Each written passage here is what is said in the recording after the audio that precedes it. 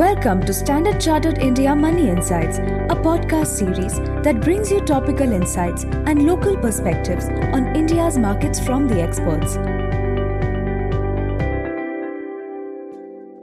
Hello everyone, I'm Ravi Singh and welcome to a weekly podcast, The Week That Was. Indian stocks have continued to build on the recovery which we have seen over the last few weeks. Indian equity markets now have recovered nearly 79% of the losses it has suffered since the start of the year until mid-March. Overall for the week, Nifty index rose 0.6%, outperforming its major global peers in a highly volatile week amid mixed cues, starting with a merger announcement of an index heavyweight at the start of the week, US Fed's hawkish stance raising the possibility of a steeper interest rate hike going ahead, and a surprisingly hawkish RBI towards the end of the week.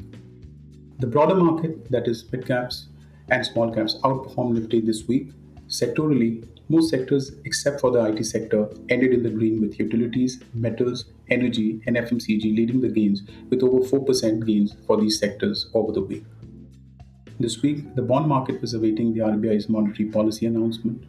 Though the RBI kept rate on hold and maintained its accommodative stance in its latest policy meeting, the policy guidance was more hawkish than market expectations. The rate corridor was reduced to 25 bips from 65 bips, with a new standing deposit facility rate introduced at 3.75% as the new floor of liquidity adjusted facility instead of the current reverse repo rate of 3.35%. The RBI in its guidance also indicated a likely withdrawal of accommodative stance to keep inflation within target, and also committed to start the withdrawal of liquidity from FY23 spread over the next few years. This hawkish policy guidance, though, as well as global bond yields continuing to rise upwards, pressured bond yields for the third week in a row in India. Overall, the 10-year India government bond yields rose by 28 bips to end at 7.12%. The INR was also under pressure this week as a broad-based recovery in USD and rising bond yields dampened sentiments for emerging market currency, with the INR depreciating by about 0.2% to close below 75.9 for the week. However, a sharp decline in crude oil prices and a resumption in foreign portfolio inflows supported the INR. We also had a few macro data which was reported this week. India's manufacturing PMI for the month of March remained robust but marginally eased to 54, while services PMI rose to 53.6.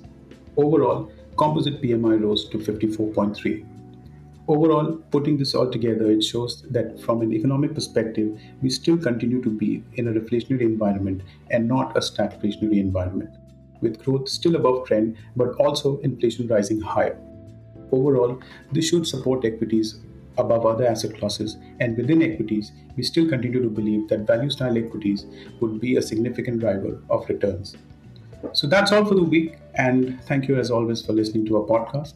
And if you find this useful, please like and subscribe it. Have a great week ahead.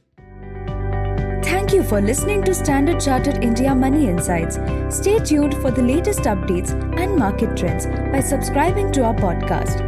For more information, reach out to your Standard Chartered Relationship Manager or visit www.se.com/in.